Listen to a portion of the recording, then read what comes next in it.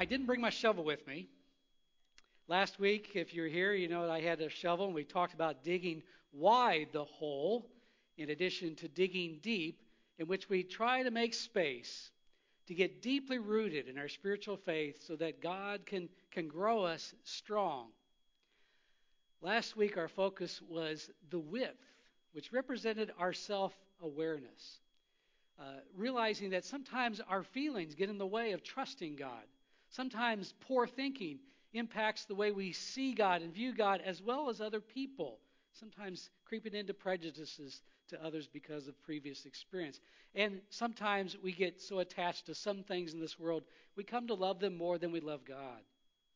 And so the more we're aware of our feelings, our thoughts and attachments, the more we are conscious of how they're impacting that relationship, we open things up for God to bring His transforming power into our lives.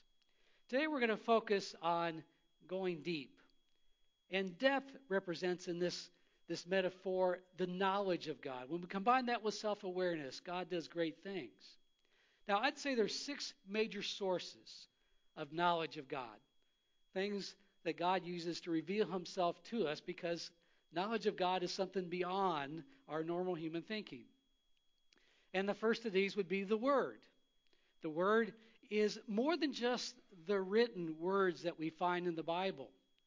The Word is that living spirit where you come to God and say, what do you have to say to me in this story or in this passage?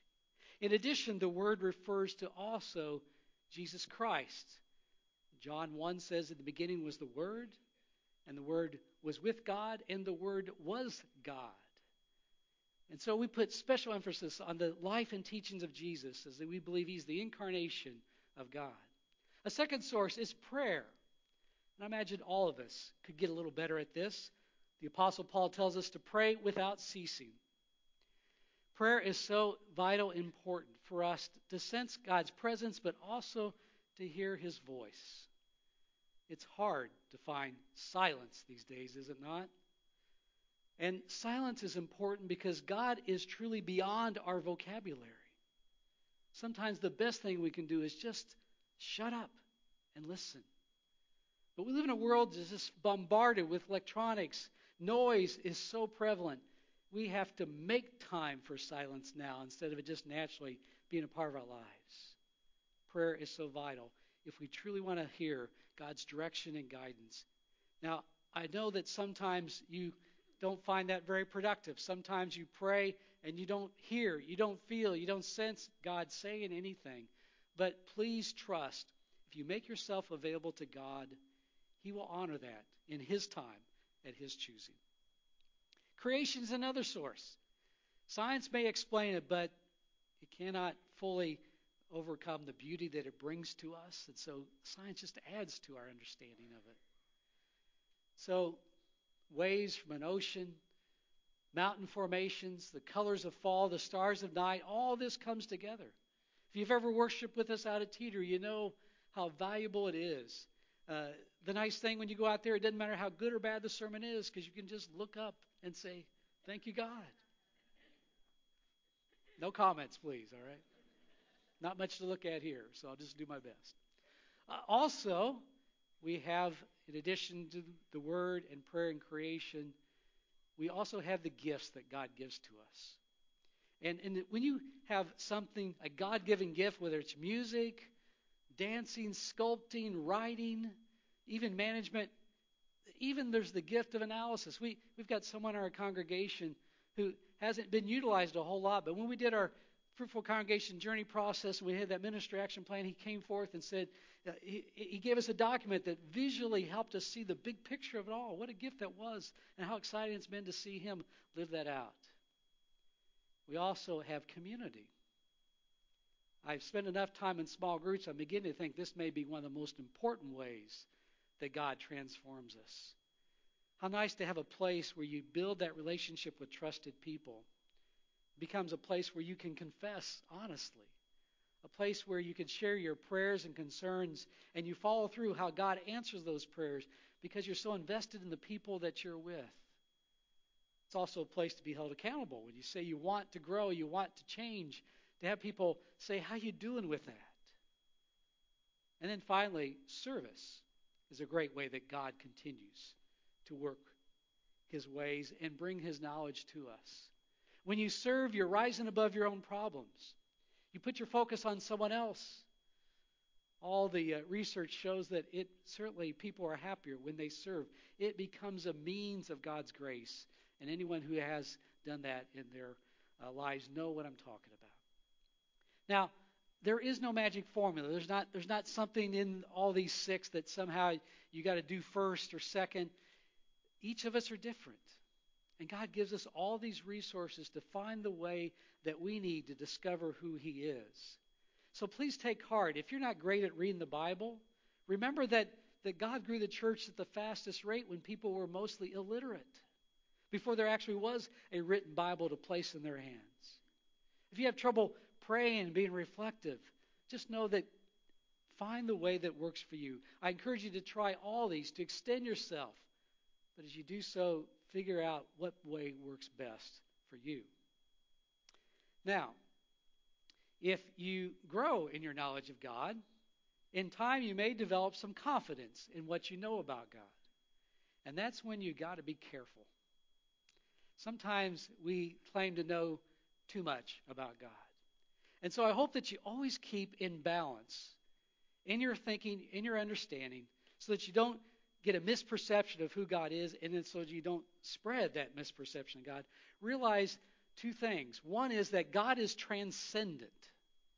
That means God is far. God is, in a sense, distant and above all of us. God is separate from his creation. He is greater qualitatively and quantitatively than any of us. The Bible uses metaphors like king and majesty. Metaphors like farness and distance. And so God is God and we are not. God is perfect and pure and we are not. God is holy and we are not. God is beyond us in all ways. Kind of get what I'm talking about here? But thankfully, God is also immanent, which means he's near us. He dwells with us. He is close. The Bible uses metaphors like father and shepherd, bridegroom, beloved. God is close by. The greatest expression of that is in Jesus Christ himself, the incarnation of God, who came down to earth and lived and worked and died. He became like us so that we could become like him. Now, here's kind of a chart, you might say, that looks at the world religions. And I'm not trying to make a statement about the validity of any of these religions. I think it's helpful to us, though, to see how Christianity holds these two truths about God in tension. And you'll see that Islam sees a very transcendent God. He is so far above us. Whereas Buddhism and Hinduism sees God in everything, sees God as immanent. And the danger is if we go one way or the other too far, we lose a sense of who God is. If we see God as transcendent, then it means that he has very little to do with our everyday lives. If he's immanent, then sometimes our view of God becomes so subjective, it's based on what we feel. It's based on what we've experienced, and realize that God is far greater than that. So I encourage you to find that balance always in what you believe you know about God. Now, I'd like to come back to our, and let's just stop and express. There's a beautiful psalm that expresses transcendence and eminence. It's Psalm 8. Let's share this responsively. O Lord, our sovereign, how majestic is your name in all the earth.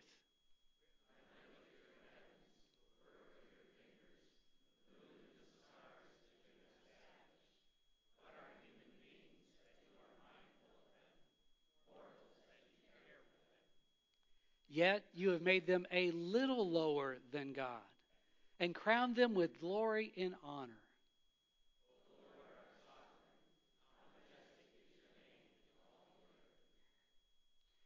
Now I want to come back to our scripture passage that was read earlier by Pastor Aaron and talk about that centurion. I think the centurion serves as a model, as a illustration, you might say, of this God and our place in his creation. Now, you notice it doesn't say Roman centurion. We believe that's because that he was a soldier in Herod Antipas's army. They ruled over Galilee. That territory was given to them to rule over by the Romans. But yet that title suggests that Antipas probably modeled his army after the Roman army. We believe that he would have been in charge of some 80 troops. Even though it says centurion, which means 100, we know that that's give or take 100. So probably 80 troops he's in charge of. He got that position not because of any family title. He would have earned it in the battlefield. He would have gained the respect of his fellow soldiers, and he would have been battle tested. And so he was a person that received orders and also gave orders. He'd have other duties than just fighting in the battlefield. They'd oversee customs. They'd oversee those persons that would be receiving justice. But here's the thing about this particular centurion. Most centurions would be despised by the Jewish people because they were part of the oppression that they experienced. But this particular centurion, if we look at the parallel version of this story in Luke chapter 7, says that some Jewish intermediaries came on his behalf. When they learned that his servant was ill, they came to Jesus and pleaded that he come, that this centurion was deserving. He had even helped them build their synagogue. And so Jesus was on his way. The two stories are a little bit different. In Luke 7, Jesus never actually gets to the person that needs healed and never actually even comes face to face with the centurion. But in this story, they seem to talk. And the centurion has a sensitivity to him. He lets Jesus know, either face to face or through these intermediaries, that he doesn't need to come to his home. He knows that the Jewish people were not allowed in the home of a Gentile. And so he says to him, and here's where his faith really stands out. He says, just tell him to say the word. I'm a man who receives orders and gives orders, and all I do is say the word, and it happens. And so Jesus has that same power. And so Jesus said so. And that servant was healed. The interesting thing in this story, this is the only person in the entire Bible that Jesus is described as being amazed by his faith. Our version says impressed, but the NIV and NRSV both say amazed. The only place, the only person that Jesus is impressed by this person's faith. Why is that the case? Well, Jesus had to be surprised. This is a centurion. This is a foreigner. This is someone who doesn't even know all the doctrine of the Jewish faith. The best you could describe him as probably a God-fearer who caught enough of the Jewish faith to see some reality in it. He sees in him also a life well lived, someone impressive enough that the Jewish people came to respect him in spite of him being part of that oppression. He also had a caring compassion to him. He cared about his slave, his servant. Slaves could be discarded in that day, but he cared about this man, saw him as a human being and not just as his slave. But the most important part is the humility that Jesus sees in him. That even though he's a man who gives orders, a man who has power and authority, and yet he understands his place in God's creation, especially his place in relationship to who Jesus is. That's a real and powerful faith. And something that's valuable for all of us to learn in our spiritual journey with God. To realize that as we dig that foundation, that hole becomes deeper by our knowledge of God, but also through our self-awareness. When we make room for God, then he becomes the center of our lives. On Monday, I found myself in the Apple store. Have you been to the Apple store? It gets a little crazy in there. I'm not sure, but I think I got my cell phone too close to a magnetic field, and I got that dreaded spinning wheel. Have you ever got that spinning wheel on your computer or on your phone? And I tried to reset it. I got into a chat with Apple support. They weren't able to help me. They told me it was probably dead. They suggested I take it to Best Buy, to the Geek Squad. They tried to reset it. They can't do it either. So they set an appointment for 1:50 Monday afternoon at the Apple store. So I go in there, and the first thing they do is they greet me and let me know that they're running a little behind. They don't have as many tech people in today, so it's going to be at least an extra 20 or 25 minutes. So I say, okay. I go and sit down on those little weird benches, and I'm surrounded by 30 other people, and they all don't look very happy. So I'm waiting patiently. Now, you need to understand that I all morning had been reflecting on this scripture. I had been studying that centurion. I was kind of mellow. You know, God's in control of things. And besides, Apple Store is my last chance. If they can't fix it, I'm going to spend $700 on a new phone. So I do my best to be patient. And that 25 minutes became 45 minutes. And pretty soon, one gentleman was getting a little frustrated. He starts asking around, when's your appointment? When's your appointment? When's your appointment? I shared mine. And he's had it by that time. He starts waving down a customer service rep, complaining. He says, look at all these people. Is your time valuable to you? Well, yes, sir. Well, is our time valuable too? Well, of course, sir. And he promises to do his best to get him someone as soon as possible. And he says, well, don't worry about me. That guy's been here since his appointment's at 1:50. And mine's only 2:10. You got to take care of his problem first. And I'm like, leave me out of this. I don't want to make anybody angry. I just want to get my phone fixed. And I've been mellow because I've been studying about the centurion. Well, they finally get to me, and it takes another 45 minutes, but they get it up and running. And I walk out of that store, and I'm happy because now people can connect with me, and I can connect with them. And I don't care that I've wasted 3 hours of my life.